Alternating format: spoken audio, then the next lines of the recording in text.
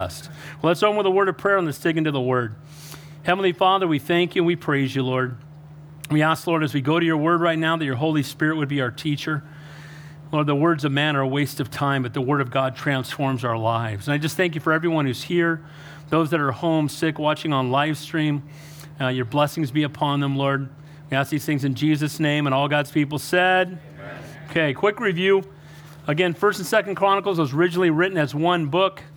It's now mainly focuses on the line of King David, which means it's also focusing on the line of Jesus because he came through King David. We talked about at the beginning of Chronicles, it started really broad with Adam, and it went through the line of Seth, and it went all the way down to Noah. When it gets to Noah, it's still broad because everyone in this room is related to Adam, and everyone in this room is related to Noah. But then when it gets to Noah, it talks about his 3 sons, and it leaves 2 of them behind, and it goes through the lineage of Shem. Why is that? Because that's the line through whom Jesus came. And so even as we're reading this genealogy, it's always pointing to Jesus. Jesus is always the answer. He's always the one it points to. And again, it's pointing to the lineage of David. We'll see some of that tonight, but ideally it's going to eventually get to Jesus. Now, what has happened is 2 Kings ended with all of Israel and all of Judah having been carried away into captivity. Israel has been in captivity quite a bit longer. Remember, the 10 northern tribes have been carried off. And why were they carried away into bondage? Why were they carried away? Because they had become unfaithful to God. We're going to see in tonight's first verse of chapter 7 that it's not, or chapter 9, it's not because there was a political problem. It's not because they were having a war against another country. It's because they became unfaithful to God that righteous judgment came. And I think we need to learn that as a nation, amen? Too often we think it's a political problem, and we should vote, absolutely should vote. But it's not a political problem, it's a spiritual problem. If people gave their lives to the Lord, we wouldn't have abortion anymore, amen? If people got on fire for God, all the liquor stores would start closing, amen? If people started walking with the Lord, the divorce rate would go down, and there wouldn't be kindergarten teachers wanting to teach our kids about being transsexual. Amen? All of that would just go away. So there really needs to be a spiritual revival. Well, sadly, Israel had been blessed by God, called by God, gifted by God, given the word of God, put into the land of promise, gave them victory over all their enemies. And then what did they do? And it really all started with King Solomon. Because remember, King Solomon had between wives and concubines, over 1,000 women. And what did he start doing? He started pleasing them by allowing them to worship their gods. And he was setting up altars to their false gods. So God brought righteous judgment and dragged them off into captivity, not right away. Remember, he tore the kingdom in half. And again, Israel did not have one godly king in the book of Kings, not one. They're all ungodly. And then Judah had some godly kings, so they survived longer. So 2 Kings ends, and everybody's in captivity in Babylon.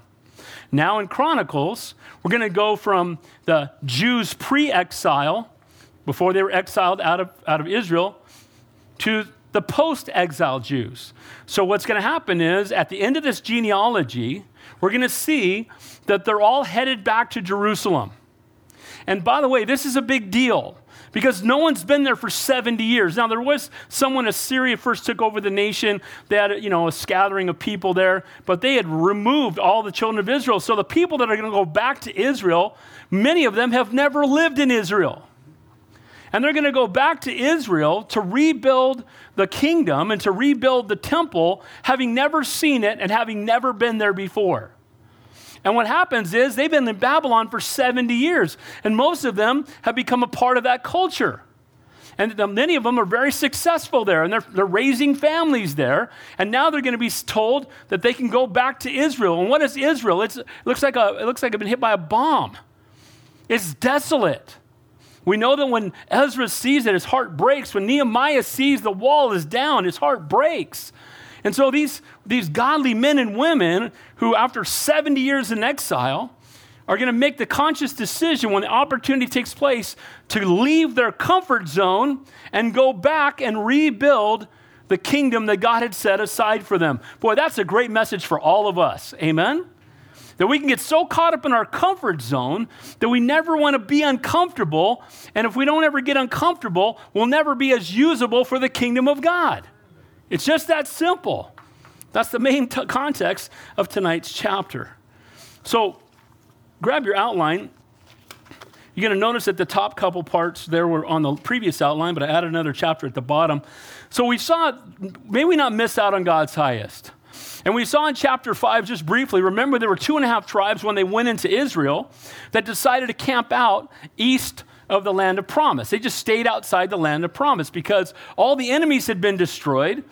There was great grazing for the cattle, and they said, well, we know that's the promised land over the Jordan. We're just going to stay out here because all the battles have been won, and we don't want to fight any more battles. We just kind of want to retire on this side.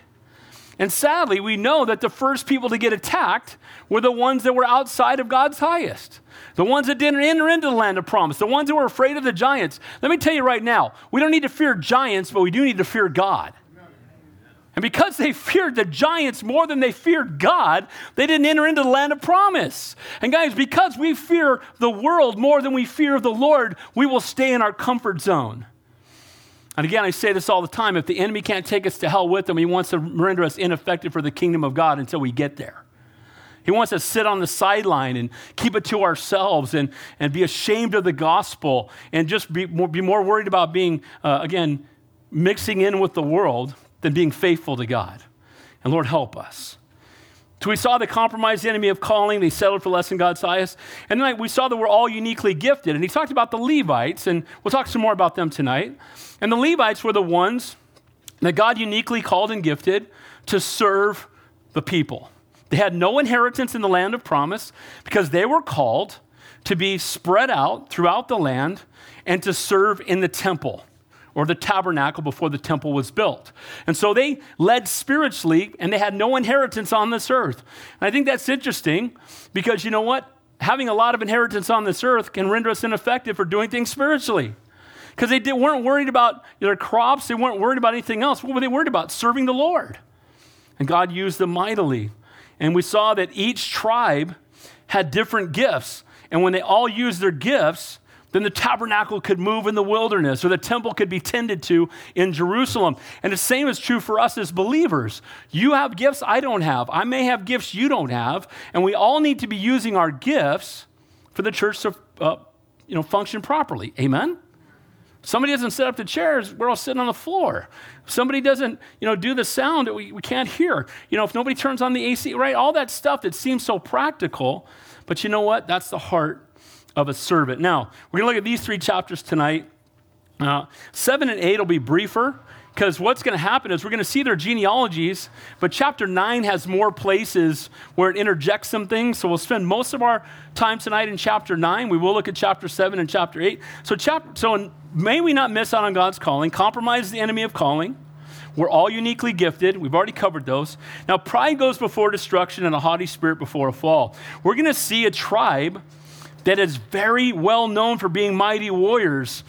But what happens sometimes if we're mighty warriors, or if we're mighty wealthy, or if we're mightily gifted, sometimes what happens is we cease to be desperate for God. If I've got, $10 million in a bank account, maybe I don't pray as much. If I'm very gifted in my business and it's doing really well, maybe I'm not crying out to God as much. I'm not as desperate as I should be. Now again, if God blesses you that way, it's all God's money. Use it for his glory.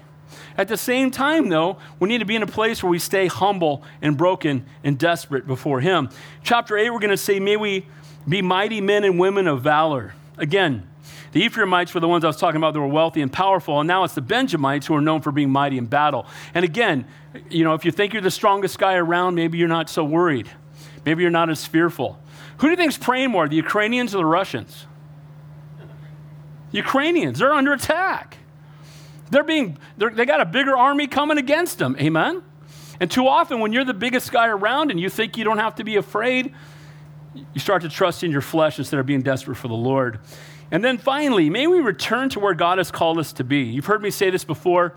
You can take 1,000,000 steps away from God. It truly is only one step back. And sin and compromise can draw us away from God.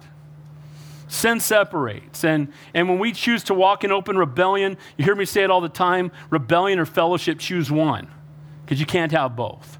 You can't walk in intimate fellowship with God and walk in open rebellion against God at the same time. You just can't do it. And so we're going to see in tonight's text that these people who have been banished to Babylon are going to be called back to Israel. They're going to be given an opportunity to go back and fix what their grandparents and great-grandparents had failed. They're going to be given an opportunity to leave Babylon and to leave the world and go serve the Lord. And that's an example for us to follow. Also, don't envy another's gifting. Just be faithful with God's calling for you. A lot of people struggle because they want to have a gift that someone else has. If I was leading worship, nobody would come to church here.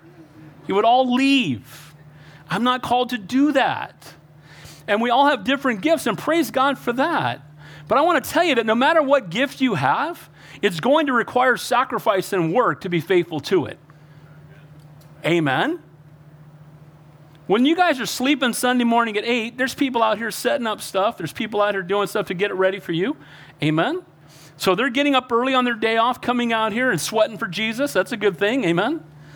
The same is true with every ministry in the church. There's people that are missing out on being in fellowship because they're ministering to the kids, but they recognize what a high calling that is, and they spend time preparing for that. See, sometimes we think, well, I'd rather have their gifting, not realizing what comes with that calling. The Bible says, let not many of you be teachers. Look, for me, woe unto me if I do anything else. Woe unto me if I don't preach the gospel. There's just no way I can't do what I'm called to do. I'm so blessed that I know I'm exactly where I'm supposed to be, doing exactly what I'm supposed to be doing, and it's a get to, not a have to, and I thank God I get to do this. And the reality is that when we know our calling, it should be that way. Amen? Not, is it my turn? Oh. Can someone else fill in for me? Do I have to do it? Who else can fill? No. By the way, if you're doing that in our children's ministry, step out, we'll get somebody else. Amen?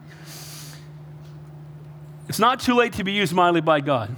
No matter how far away you've walked, you can turn back and you can still be used by the Lord.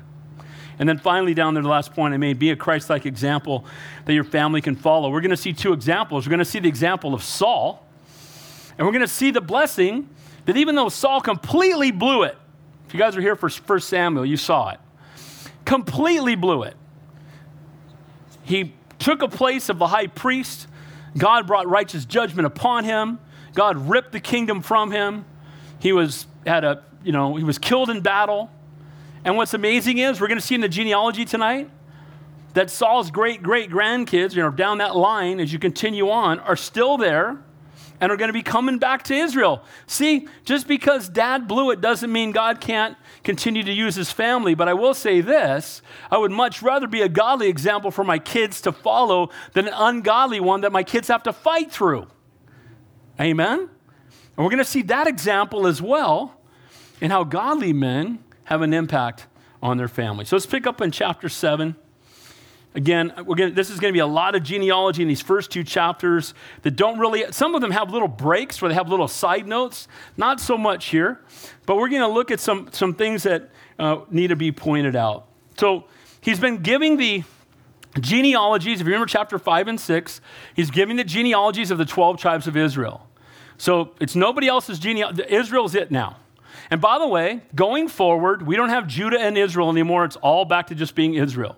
They were divided because of rebellion. They're going to be restored because they're returning back to serve the Lord after having been in bondage. So we know the 12 tribes. It says the sons of Issachar were Tola, Pua, Jashib, Shimron. The sons of Tola were Uzai. You might recognize some of these names. Rephai, Jeriel, Jamai, Jibsam, Shemael, the heads of the fathers' houses. The sons of Tola were mighty men of valor in their generations. Their number in the days of David was 26,600. Now that's saying something.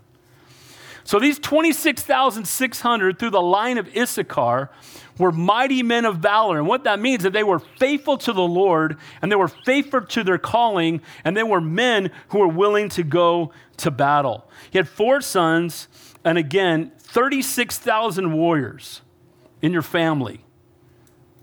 It says 22,600 there when you add them all up later, but 22,600 warriors just in that verse. I used to go places with my 3 boys who are all pretty good size, and the 4 of us would be walking together sometimes, and someone would say to me, well, don't fight with the Johnston family. My one son's 6'5", these big guys, right? Can you imagine you had 22,600 sons coming up behind you? 22,600 people in your family that were ready to go to battle. Everybody's getting out of your way, amen? And so here we see that there were men of valor. So even in the midst of godlessness, even in the midst of some who are just walking completely away from the Lord, there still remained that remnant that was faithful. Remember when Elijah said, I'm the last one, it's just me. What did the Lord tell him? I got what? I think it's 700.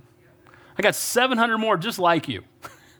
You know, because we can feel that way sometimes. We can feel like we're outnumbered. Just remember, you plus God is a majority, amen? And if God is for you, who can be against you? And this appears again, it's going to be repeated again later in Chronicles. It's going to talk about these mighty men of war in Issachar. Then go down to the family of Benjamin right after that. It says the sons of Benjamin were Bela, Becher, Jadiel, 3 in all. And then it goes into each of their families. And it says down in verse 9, and they're recorded by genealogy according to their generations, heads of the father's houses, 22,200 men of valor. So here we have more, again, these families are coming together, and between them, they still have mighty men of valor, even in a time when Israel is struggling with idolatry, the worship of false gods, and God is still doing a work in and through them. This is before the exile, okay? And they're going to see between verse 1 and 2 of chapter 9, we're going to have a 70-year gap, and now we're going to see these families bringing people back after spending 70 years in Babylon. Notice it says the son of Aher. It says many believe that the tribe of Dan came through them, because you don't see the tribe of Dan really being mentioned here, and there are at least 4 different passages that would say that. It says in Genesis, mentioned as the son of Dan, the same person that's mentioned here. Hebrews writers sometimes use another word to describe something that was ungodly or loathsome, and that's a term they use there. And it must be remembered that the tribe of Dan had made themselves their memory infamous and detestable by the gross idolatry they performed. And so it could be that their name was changed to basically saying they were an abomination.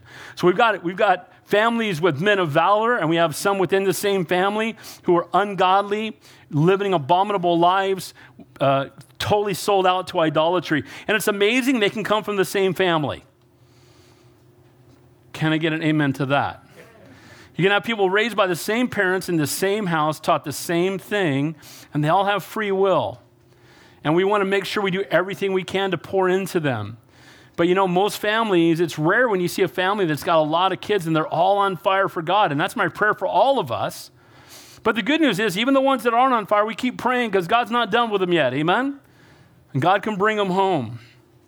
Then he goes into to the descendants of Naphtali, starting there at verse 13. And notice he says there in verse 15, but Zelophehad begot only daughters. Zelophehad is one mentioned in Numbers 26, 27, and 36 when the question came to Moses about their inheritance. Remember, the females came and they said, hey, we don't have any men in our line. And so all the inheritance always went to the sons, and there were no sons, so they were being left out of getting an inheritance. And Moses addressed it and made sure that they were taken care of. So as you read through genealogies, I could sit here all day and go through each name, and I could pull stuff out of the Bible and show it to you. But for the sake of time, I'm just trying to pull 1 or 2 things out of each family. Verse 20, it's about the family of Ephraim, the sons of Ephraim. The sons of Ephraim. The Ephraimites were famous for their wealth, power, and prowess, but they're also noted for being prideful, insolent, or angry, and quarrelsome. So they were known to be tough. They were known to be strong. They were known to be powerful. And they were also known to be obnoxious. And they were known to be people who got into fights. And sadly, it happens to all of us. The lesson we should learn from the Ephraimites is that, again, we can let things go to our head. Is there anything that's more nauseating than someone who is pretentious as all get out? It's just nauseating. They want to tell you how great they are. First of all, none of us is great. There's none righteous, no, not one. So get over yourself. Amen. But this mentality, don't you hate pride in other people? Amen. We all struggle with it, but when we see it in someone else, there's very few things more obnoxious. That people look down on you based on how you're dressed, or what car you drive, or where you live. That whole mentality. And they have this reverence and awe of people who maybe have people take pictures of them while they're saying lines that someone else told them to say. right? Go stand there, say that. Oh, give me your autograph. Oh, I'm amazed. I guess who I ran into today. Somebody goes and stands there, you tell them what to say, and then they say it, and then we're in awe of them. Lord help, amen? We've lost sight of what really matters, and we all can fall into it. Does anybody struggle with pride besides me? And pride goes before destruction, the haughty spirit for a fall. And the Ephraimites were famous for their wealth, their power, their prowess. But they're also insolent, proud, and quarrelsome. I always think of Lazarus and the rich man there. You know, the rich man had everything. Everybody fed him, cared for him. Every once in a while, he'd see Lazarus and he'd flip him something. And then they both die. We know the story from Luke 16 that Lazarus is in paradise. He's in Abraham's bosom. It's before Jesus went to the cross. Eventually, then he would move into heaven. And what happens is the rich man's in torment. How's that money working out now? How's that sweet suit you got? How's that working out? Right? All that stuff and that arrogance. You know, and God gives grace to the humble, but resists the proud. Amen? What got Satan thrown out of heaven? Pride. What made Eve fall for the lie of the serpent? You can be like God. So it's pride. We've all, Lord, every day, I tell you this, I look in the mirror every morning and I say, you got to die today. Right? We got to die to ourselves. And the Ephraimites, sadly. Then it talks about the descendants of Asher, verse 30 to 40. And Asher says their sister Sarah, their sister Shua, the Ravens say that the daughters of Asher were very beautiful and they were well matched with kings and priests. So Asher was known for having beautiful women. And again, beauty can be a blessing, but beauty also, like power, like wealth, can lead to arrogance. It can lead to a place of being so caught up in yourself. And how many likes did I get on my last selfie that I put up? Let me look at me over here and then look at me over here. This is what I had for breakfast. When I was a kid, you had to go to Photomat, make copies of what you had for breakfast and then hand it out at school. No, nobody ever did that, amen? But now everybody acts like we care. It's just tragic. Look at me again, look at me again, look at me again. I've seen enough of you. I've seen pictures of some people. I've seen more pictures of some people than the number of times my dad looked at me in my life. I've got one, somebody's related to me. They've got a baby and God bless them. I'm not kidding. 50 posts a day. I'm like, we get it. She's adorable. That's wonderful. Nobody really is looking at her as much as you are. So Asher, here's another stumbling block. Another stumbling block is beauty. Right? Beauty can cause us to be caught up in ourselves and want everybody to look at us. And I always say this, especially to young women, what you use for bait will determine what you catch. Here's a word I don't like, and some Christian men use it, and that's okay. I'm not condemning you. I hate the word sexy. I would never call my wife sexy because that means all I'm looking at is her body. You know what I call my wife? I call her beautiful. I call her pretty girl because I look at her soul and her heart and who she is. Amen? And I do think my wife, for me, is the most beautiful woman on this planet because she's the woman God gave me. But I don't want to demean my wife at just her looks or just, I don't like that. And I just don't think that it gives the value that she deserves. Amen? And when you hear guys talking about, oh, see that girl, I'm like, what did you look at? You didn't have, I guarantee you haven't had a conversation with her yet. Amen? What you use for bait will determine what you catch. If you dress scantily, you'll attract guys that all they want is your body. And after they've used it for a while, they'll leave you for another one. Amen?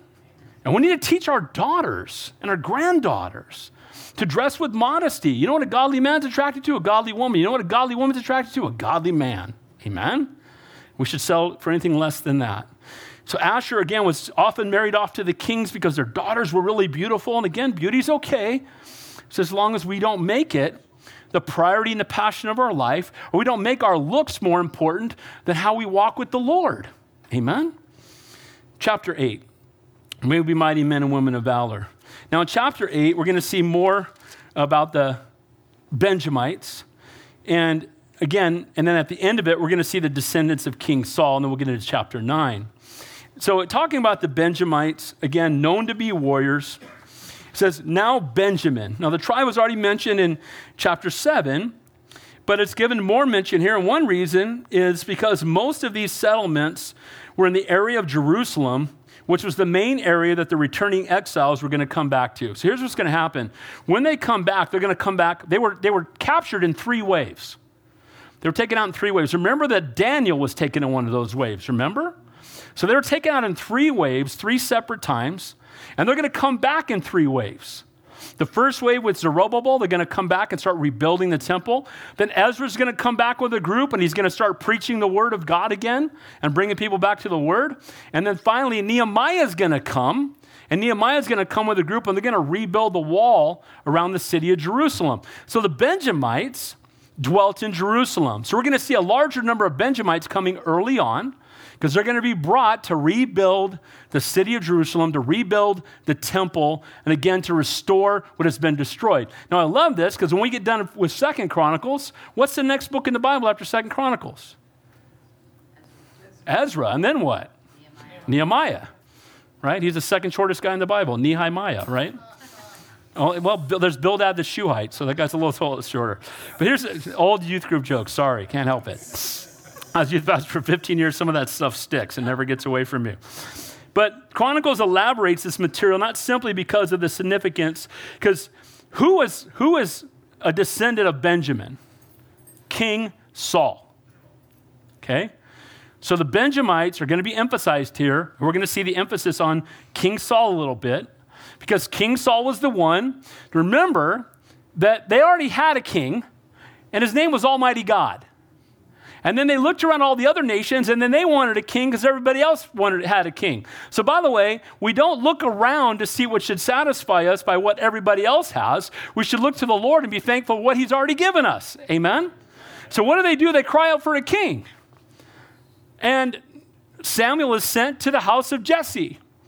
And Jesse goes in, and he goes into Jesse's house, and he says, one of your sons is going to be king. And he brings out all of his boys but one. He leaves the runt of the litter, David, out watching the sheep. And he goes, oh, certainly this is the one. The Lord says, no, it's not him. Certainly this is the one. No, not him. Oh, look at this guy. He said, no, it's not him. Finally he says to Jesse, you have any more boys? Well, yeah, we got David. He's out, he's got the teenage little runt of the litter out, watching the sheep. Bring him here. He's the one. Man looks on the outward appearance, God looks on the heart. Amen? That's where that verse comes from. Man looks on the outward appearance, God looks on the heart. So David gets anointed king. But when it's brought to the people of Israel, what do? They want someone who's tall and good looking and somebody that would represent them well. Sounds like politics, except maybe not so much anymore. But, they want someone tall and charismatic and, handsome and all this kind of stuff. And so what do they cry out for? They cry out for King Saul. And then Samuel tells them, if you make him king, he will enslave your children. He will turn you away from the Lord. Paraphrase, by the time it's all done, you're going to regret it. And they cry out for King Saul anyway. And then King Saul starts out and he wins. First of all, when they go to present him, he hides in the equipment. He's hiding when they go to present him as king. And when he comes out, he's the good looking. He says he's head and shoulders above everybody else. He was the Israelite version of Goliath, but not quite as big. And he came out. And they went out to battle, and they began to win battles. And they said, see, we picked him, and look what's happening. And other nations fear us now. Well, then there began to be a battle against the Amalekites. And if you guys remember what happened there, first of all, he was told to go wipe them all out. And instead, he only killed some of them, and he brought the king of the Amalekites back with him. And when he brought the king back with him, Agag, he paraded him through town, showing that he had completely disobeyed what God told him to do because he was a prideful man and wanted to be noticed. Well, what did God do? Agag was brought before Samuel. Samuel cut him into pieces with a knife and told Saul that the kingdom had been ripped from him. The kingdom was ripped from him for 2 things. He had made sacrifice because he was afraid that the Amalekite army was getting too big and he didn't want to wait for Samuel. So that's like when we step out and we do stuff because we don't want to wait for God. Well, I want to be married. I'm tired of being single. That's it. Next person who walks in the door, I'm marrying them. That's it. And there's this mentality where people will rush to get married just to be married. You know what's worse than being married? What's worse than being single? Being married to the wrong person. Amen?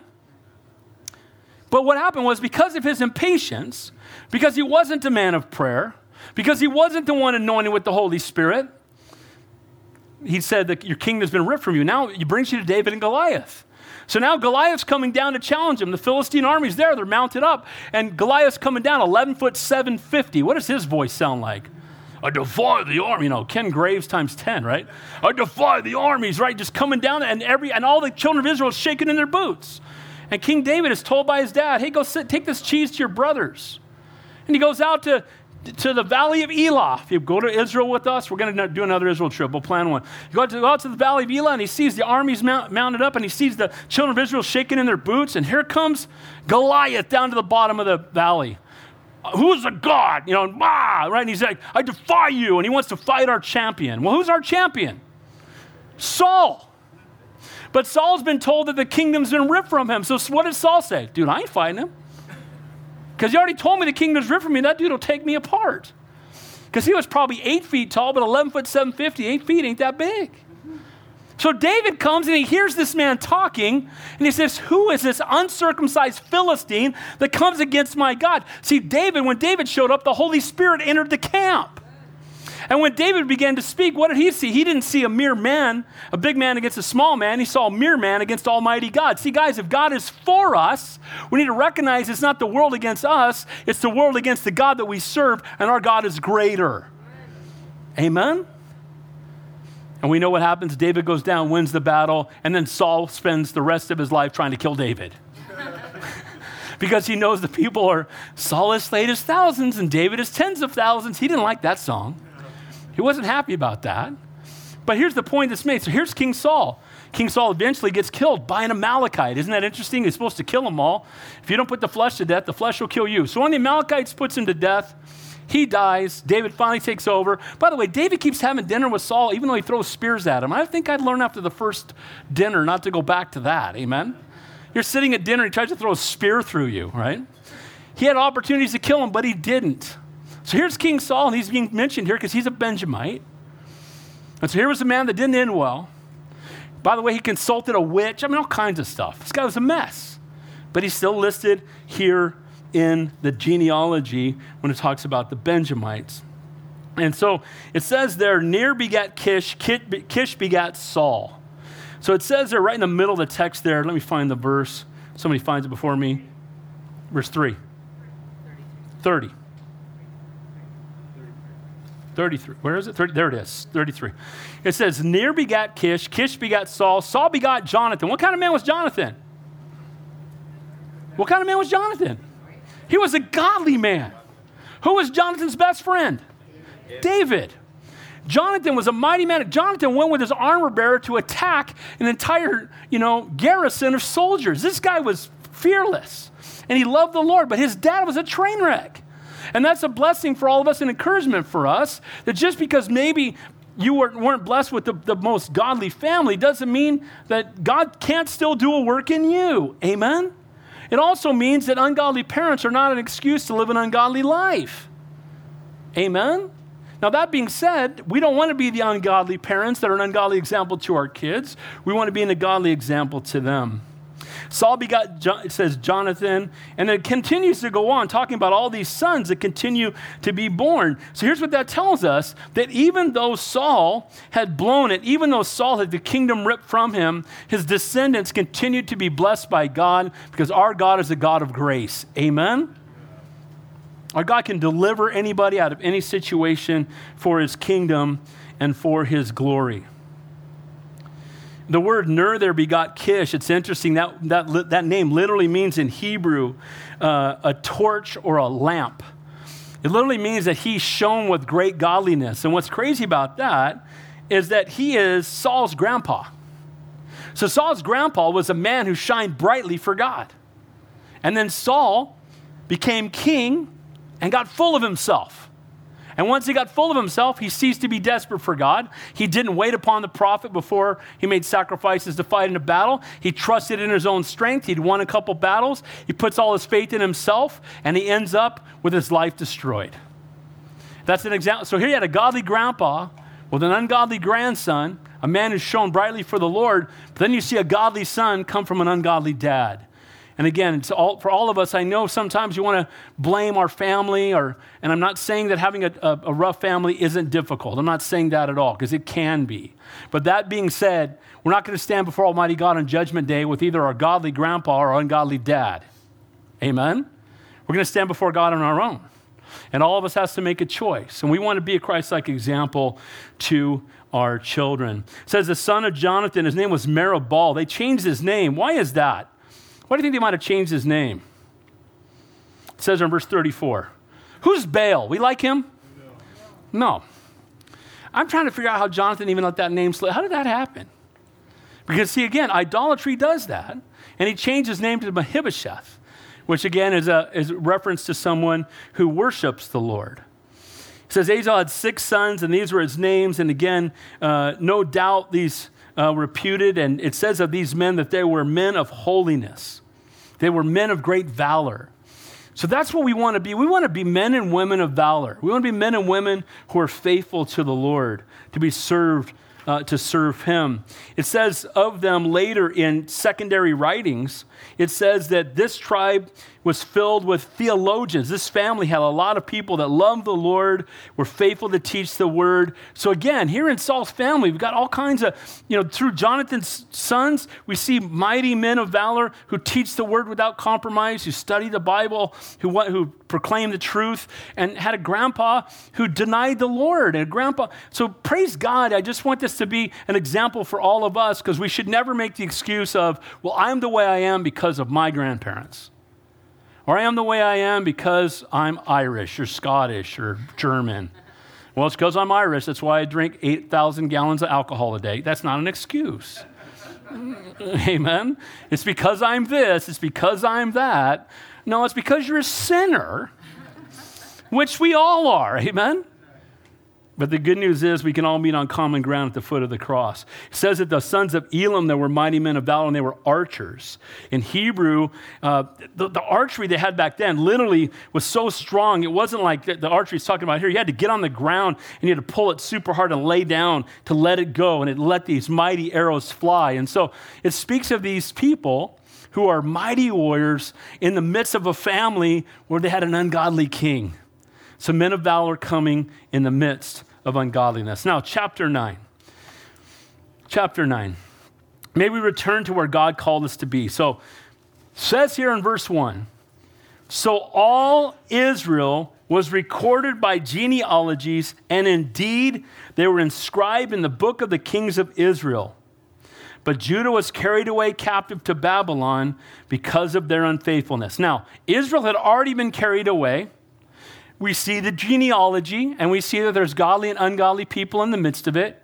But notice why it says they were carried away. It doesn't say they were carried away because they lost a war.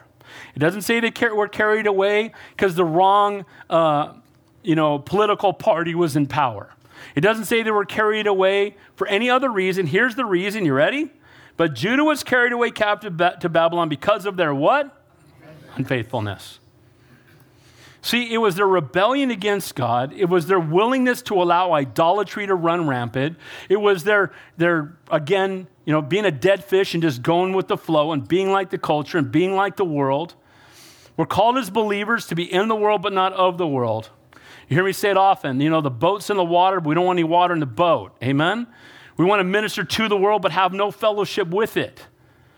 And sadly, here's what happens. He says, look, we read it again. All Israel was recorded by genealogy. So here's Israel, those 12 tribes. These are God's chosen people. They had gone into the land of promise.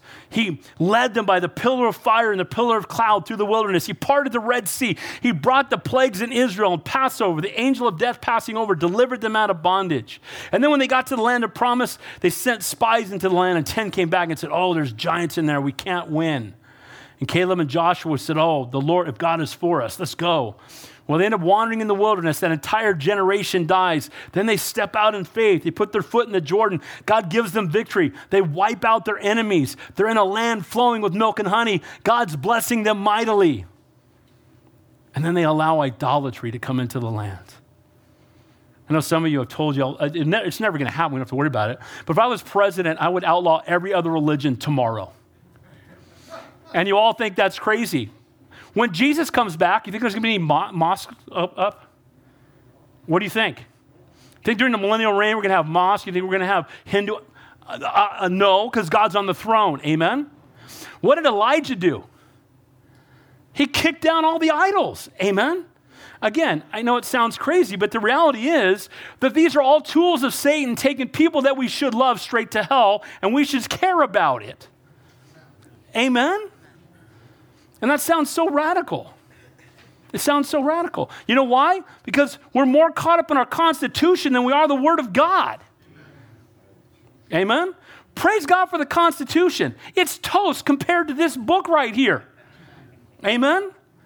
I get tired of Christians quoting the Constitution more than they quote the Bible. Read this. This is what changes people's lives right here. Amen? Faith comes by hearing, and hearing by. It's the Word of God. Amen? And praise God for our forefounders and all of that. I'm thankful for that. Because of them, we're doing this. Amen? We're able to freely meet. That's all wonderful, and I praise God for it. We need to stand for it. But guys, it's not just the freedom that we have, it's what we preach. Amen? So all of Israel was recorded. They're inscribed. Notice it says here the book of the kings of Israel. That's not 1st and 2nd Kings. It's actually a secondary writing that's written by secular writers that records all the kings that were in Israel. And I love when people tell you, well, the Bible, you do know there's over 5,000 manuscripts, that when you read them, agree 100% with the Word of God. Amen? So we don't believe this book in spite of the evidence. That would be foolish. There's archaeological evidence. Every time they turn over a shovel of dirt in Israel, the Bible's proven to be true again. People they say never existed, names that didn't exist, we're finding them more and more in archaeology. History proves the Bible to be true. Prophecy proves the Bible to be true. Amen? How many nations in the history of the world have ceased to exist for 2,000 years, have all their people scattered, become a nation again, and draw the people back into their place? That would be one, and the Bible talked about it, and it's Israel. Amen? See, the Word of God is true. We believe it. We know what it says. And we need to take a stand for it. And there are extra biblical writers that agree with the Word. So now we get to verse 2, and he's going to skip 70 years when you get to verse 2. So Judah was carried away. They were carried away because of their unfaithfulness. Judah lasted a lot longer because they did have some godly kings, remember? They had some, like Josiah. They had godly kings that stood up, godly kings that tore down the idols, and so they lasted, many decades longer. But now they've been carried away too. Look at verse 2. And the first inhabitants who dwelt in their possessions, in their cities, were Israelites, priests, Levites, and Nethinim. Now here's what he's saying. Dwelling in their possessions. What that really means is dwelling in the land that God gave them. So all of Judah and Israel has been taken away to Babylon, hundreds and hundreds of miles away. By the way, when they took them, they ran fish hooks through their lips, and they drug them off, naked, drug them off to the faraway land. Then they indoctrinated them. And praise God that some of those people that went were people like Daniel. And when he was tried, they said they wanted to change his name, they wanted to change his faith, to worship the false gods, and they wanted to start by changing his diet and just get him to go with the flow. And what did Daniel say? I will not defile myself with the king's God. I'm not doing it. I'm going to honor God. The only way he knew to honor God, he knew what the Word of God said. Amen? We need to know what the Bible says, and then we will honor it. By the way, the Bible is pretty clear. There's male and female. And marriage is between one man and one woman. Not one woman and 10 men, or 10 men and one man and 10 women, and not 2 men and not 2 women. Amen? And people get all fired up. Oh, you're being a bigot. No, I'm being biblical. Amen? And do we love everyone? What's the answer? Yes. Did Jesus die for all of them? We want to minister to them. But you know what?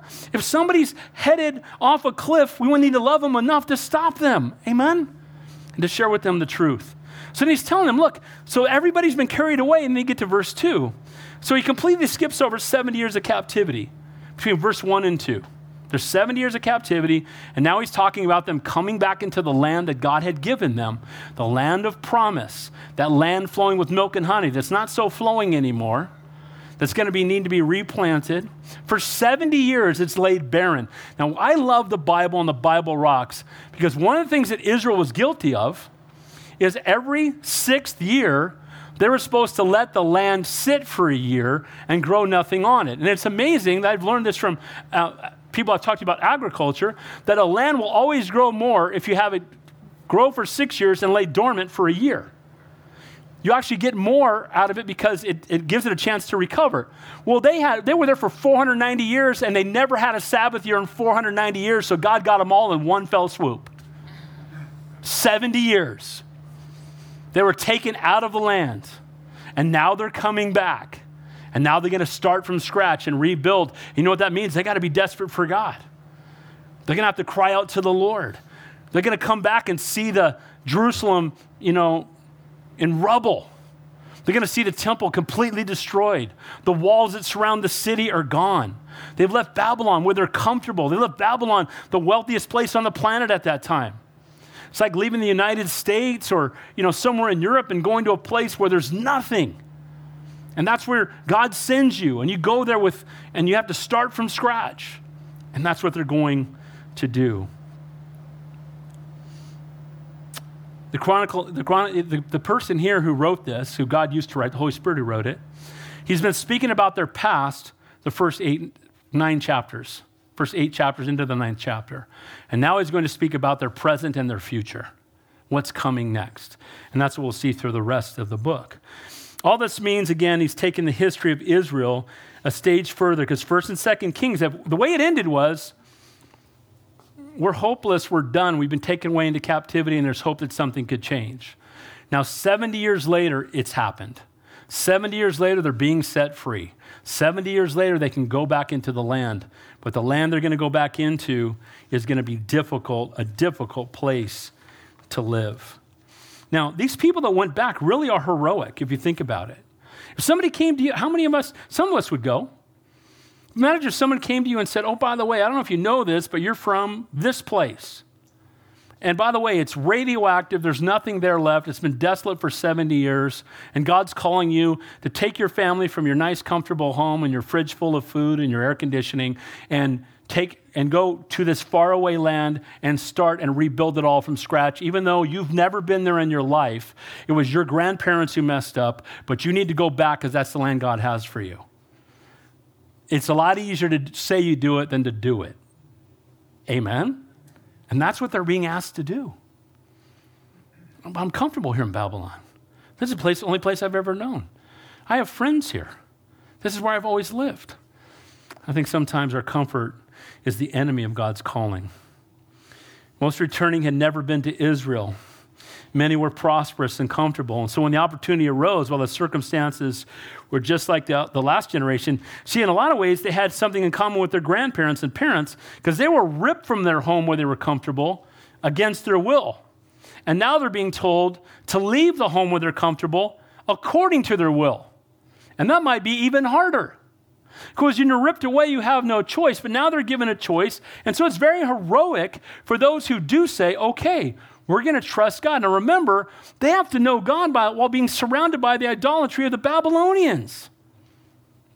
There's no temple in Babylon. There's no sacrifices being made. I'm sure there's people like Daniel, but there's very few people teaching the word. And so you've got to leave that all behind and come, and that's exactly what's going to take place. They left the only home they'd ever known to go to a place they've never been and required faithful obedience and surrender to God's calling. From comfort and prominence to hardship and a barren land, they're going to have to leave their comfort zone alone. And as I mentioned, they came in 3 waves. First came Zerubbabel with a group, and they began to just restore the temple and start to restore the city. Then Ezra came sometime later, and Ezra comes and he starts preaching the word again and reminding them of what they've been taught and what the Bible says and about sacrifices. And then behind them would come Nehemiah. And Nehemiah is going to bring a group that is going to come in and begin to rebuild the wall around Jerusalem. So no longer is there going to be a kingdom of Judah and a kingdom of Israel anymore. They're all going to just be referred to as Israelites. So great trial has actually brought them back together. And now they're going to come back together united, called here by that general name given to them before the rampant idolatry had come through Solomon and his idolatrous wives dividing Israel into two nations. You know what's interesting? Idolatry divided a family. There's nothing new under the sun. Amen? If you have people that are godly and love the Lord, you may have some that think that we're crazy, think that we're simpletons, and they're so chasing after the world, and it can bring division. Now, we should do all that we can to continue to be in relationships with them, because we shouldn't be surprised when people who don't know God act like they don't know God. Amen? But we shouldn't be surprised either when there's a division. When God is the priority and passion of your life, to the world, you're an alien. But guess what? We are aliens because this is not our home. Amen? This is not our home. So Israel's been restored when the Israelites are united into one nation, and signs of their former division are being blotted out, and praise God for that. And it says there, now who dwelt in their possessions, and the idea here is the people of Israel came back to their ancestral lands. They returned to the land of promise that God had given them. From the days of Moses and Joshua, this term was used all the time. In their possessions, their ancestral land. Terms used frequently by Moses and Joshua, while the conquering nations would usually take over their conquered lands and remove all the memory. God had kept their land intact. There had been some people that had lived there from the kingdoms that had defeated them, but eventually they left, and so the land just sat there empty, and God left it there so they could come back to it. And I believe the same is true for the calling God has placed on your life. I truly believe that even if you stepped away for days, weeks, months, years, or decades, that it's still possible to come back to the Lord and go back to do the very thing he may have called you to do a long time ago, because that's exactly what he's doing with the children of Israel here. And God's not done with you. Look, as long as you're breathing in and out, God can still use you. Amen? And he wants to use you. 70 years again, they finally kept all their Sabbaths. And again, you know what it reminds me of? It reminds me of the prodigal son. When I look at this, God knew they would rebel. God allowed them to be taken captive. He saw all the ungodly things they were doing. They were taken away to a foreign land, and he kept their land available to them because he knew that one day they were going to come back. And that's a loving and a gracious God. Amen? And some of you, maybe you've walked away, and the Lord is keeping that place for you because he knows you're coming back. And again, my prayer for all of us, again, you can take 1,000,000 steps away. It's only one step back. Notice it says right below the Israelites, it says the possessions to the Israelites, the priests, the Levites, and the Nethinim. Now, the priests and Levites, and Nethinim were three categories of workers at the temple who would work to restore the temple and worship in the days of Ezra. They would work whatever was needed. And I love this. This is the example. The priests were the descendants of Aaron, who could make sacrifices and take care of the holy place. The Levites were a much broader class of religious workers who served in many ways, practically, artistically, and spiritually led worship. And the Nethinim were special servants given to the temple. Some of them had been taken captive. The Midianite woman in Numbers 31, Gibeon in Joshua 9. And we see those things taking place. But what I love about this is that when they were called, they had a heart to do whatever was necessary. And when I'm looking for people who are called, I'm looking for somebody who's willing to, I've been assistant pastors in small churches and a really big church. And then I've been a senior pastor at a church that was much larger than this one, and in a smaller church. And here's what happens in every church, no matter where you are. There's always more to do than there are people willing to do it. So like when I served at Calvary San Jose, the church was 3,000 or plus people, and every pastor was overseeing 4 or 5 or 6 ministries. That's just how it worked out. And it was amazing because we'd all talk about this. I'd be in my office in the middle of the night studying because I worked my full-time job and then came and did stuff in the office. And I'd hear a vacuum cleaner going at 3 a.m. and I'd go out there, Rob McCoy's out there vacuuming the sanctuary at 3 a.m. And I walk by something else and the guy's painting the crying room. Why? Because when you're called, you just serve wherever the need is. Amen? And you know someone's not called when they'll only do what they want to do. Well, I'd like to serve here. Great, we need some people here at 8 o'clock to set up chairs. Oh, well, I wasn't thinking about that. I was thinking, I'll run the barbecue during the agape feast or whatever, right? Something that I want. Look, guys, servant means I'll do whatever is needed. Amen? And recognize we're doing it. If you give a cup of cold water in Jesus' name, Everything let's do it for the Lord. Amen?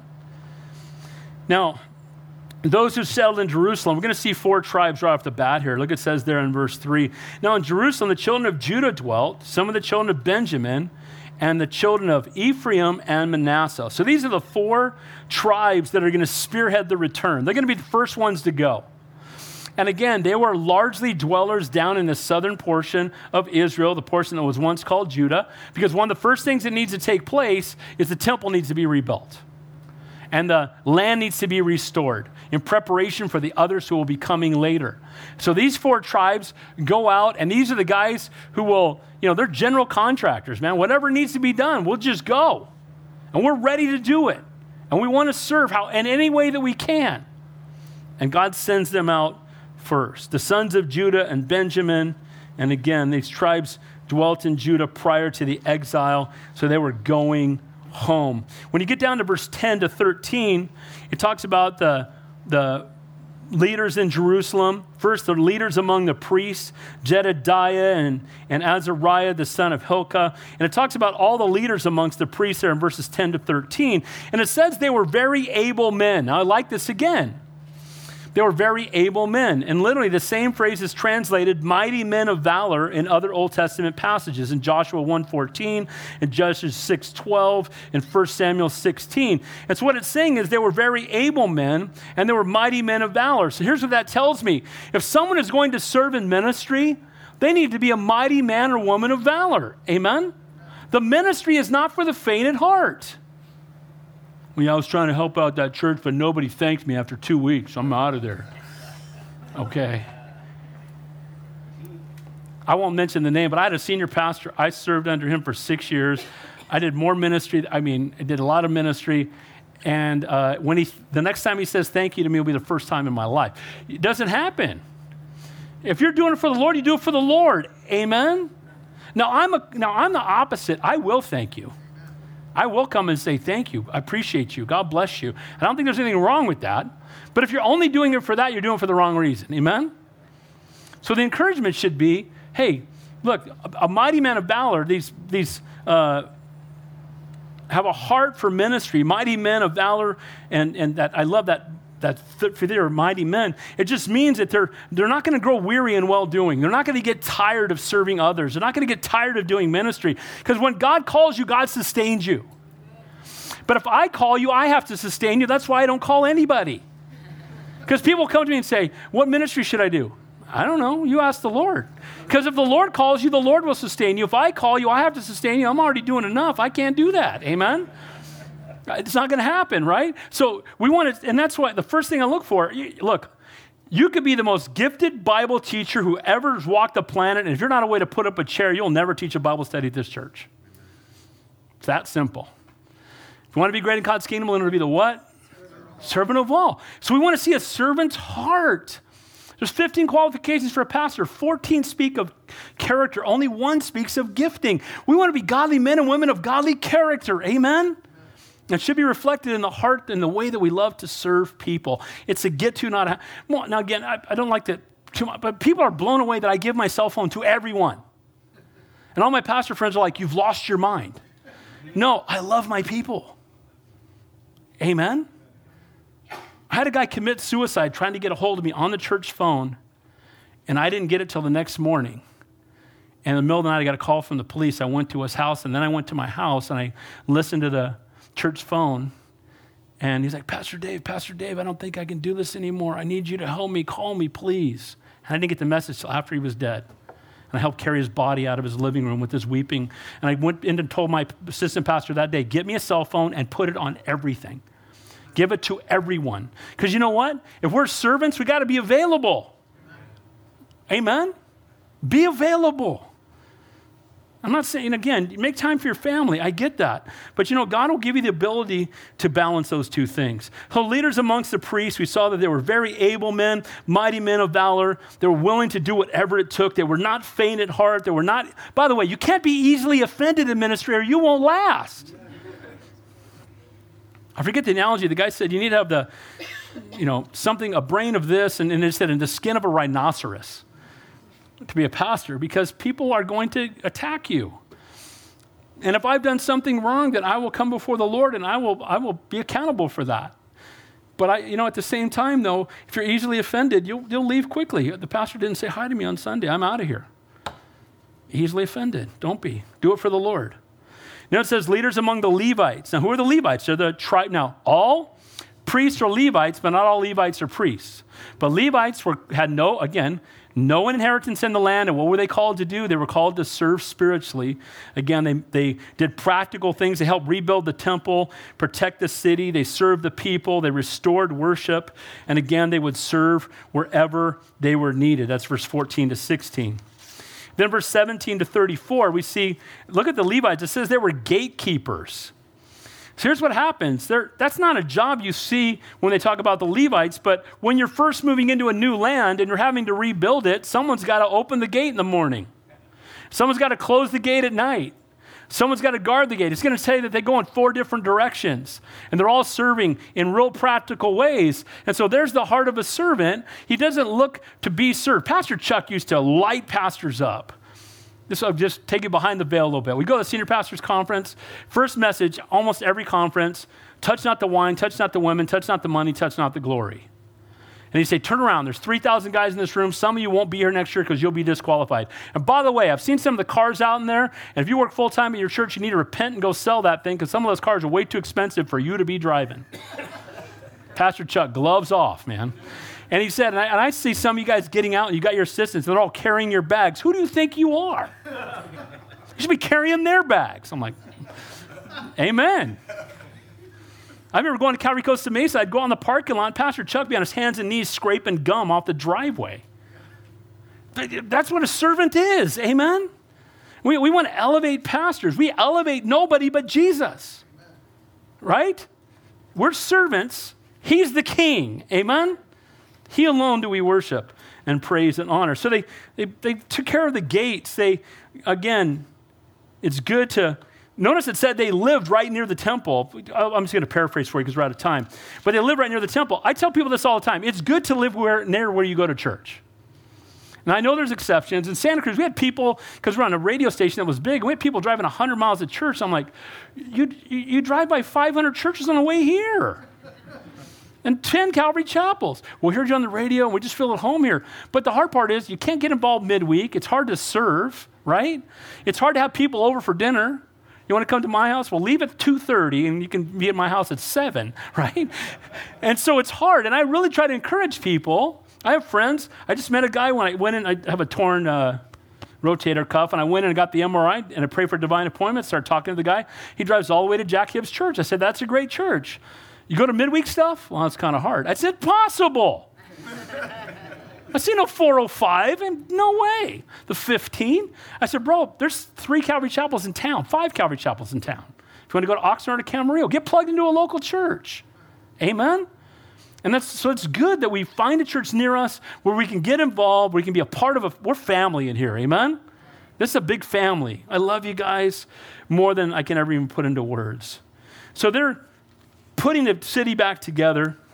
The Levites that returned, there's even a description of them, that they were gatekeepers, and again, that they had special vessels, that they were the anointing oil, they were singers. They just did whatever was necessary. And then finally, the last portion there, verse 35 to 44, we're going to start talking about Saul. Let's finish with this. And next week, we're going to see the tragic end to King Saul in chapter 10. We're going to move away from a genealogy, and this genealogy is all pointing to King David, but it's going to take a sidebar to King Saul, the first king, in chapter 10.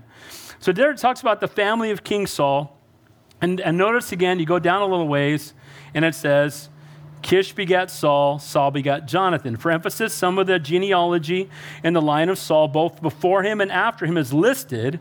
And this was to emphasize the fact that God did not wipe out the line of Saul and that his descendants lived to the days of Ezra and the return of exile. So even though Saul was ungodly, we've already talked about this, God still showed grace, and there were those who repented and were used mightily by God, starting off with his son Jonathan and people. So he had a godly grandpa, and he had a godly son, and he had godly grandsons and great-grandsons, even though he had failed miserably.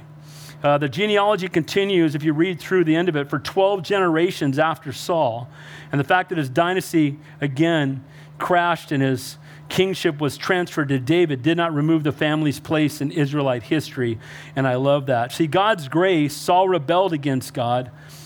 And again, he received the consequences, but his family continued on, not doomed by Saul's sin. They still had their own opportunity to walk with the Lord. I would encourage you, if you have the time, to continue to read through the genealogies there. I know we just hit some main points there, but next week we're going to pick up with King Saul. So far in the first 9 chapters, it started with Adam, then it went to Noah, then it went through Shem, all the way down to Jacob, then the 12 tribes of Israel, and then we saw them banished because of what they've done, and now God is bringing them back into the land to restore worship to the true and living God. What an example for all of us, amen? So, compromise is the enemy of calling. We don't want to allow ourselves to compromise with the world. We're all uniquely gifted. May we be faithful to use our gifts. Pride goes before destruction. The Ephraimites had wealth and power and prowess, but again, we saw that it led to destruction. Again, the Benjamites were mighty in battle as well, but we are engaged in a daily spiritual battle, if you don't know that, amen? The enemy, when do you struggle the most? Here's when most people struggle the most. When you're alone. Is that true or not? When you're alone with your thoughts, you're in your car, you're alone in your house, whatever it might be, and the enemy will just come after you hard. And that's why the Bible says to forsake not the gathering yourselves together and all as the more days approaches. Amen? We need to be in fellowship. Pick up the phone. You've all got my cell number. If you don't have it, my card's on the back table. You call me at 2 a.m. I promise you I'll answer it. We're all family here. Amen? We're here to minister to each other.